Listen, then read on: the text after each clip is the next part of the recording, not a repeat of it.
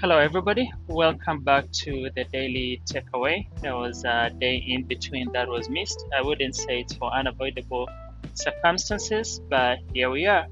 Today, we will talk about follow through and commitment, with the text being Genesis 14, Matthew 13, Nehemiah 3, and Acts 13. In Genesis, we see Abraham, who was Abram at that time, going to war to rescue his nephew Lot. And then when he comes back victorious, we see the very first signs of Jesus when we see this mysterious figure by the name Melchizedek, who comes in. He is a priest of the Most High, and he's also a king of Salem, which means king of peace.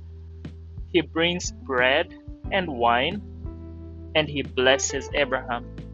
Abraham gives him a tenth of everything, which is the first time we see a tithe being given, and he accepts that. Many theologians contend that this is the pre-incarnate appearance of Jesus. Although we do not know, all we know is that this is a mysterious figure, and whether it's Jesus himself or whether it's just an example of Jesus, we see the first pointing of someone who's the same as God, accepts a tithe, can pronounce blessings, and we also see the aspect of fellowship and communion. What we know is that before then, Abraham had trusted fully his life to God, and when he came back victorious and the king was telling him, let me have my men and just take the rest of the things that you have recovered, he said, I will not take anything that belongs to you, so that you will never say, I made Abraham rich. In other words, he's fully reliant on God, but he follows through on his commitments.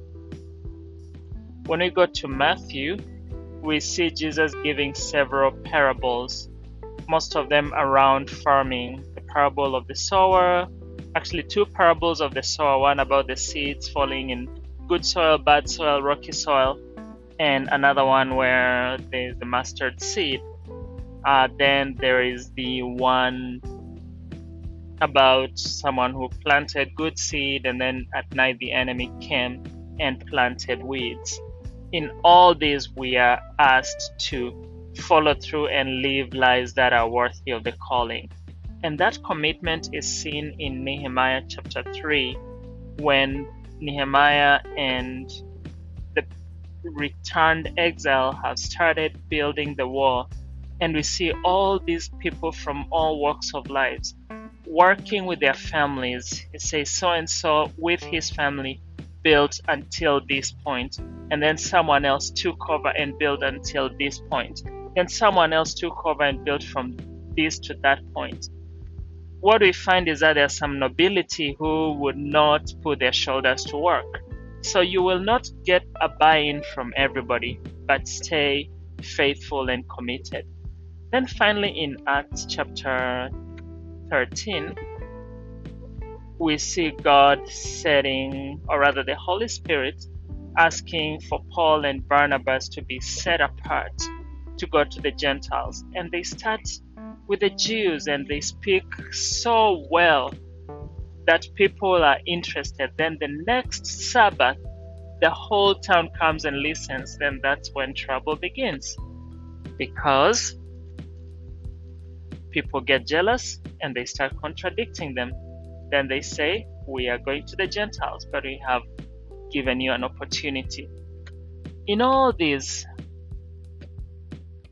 there is the aspect of follow through and following the process.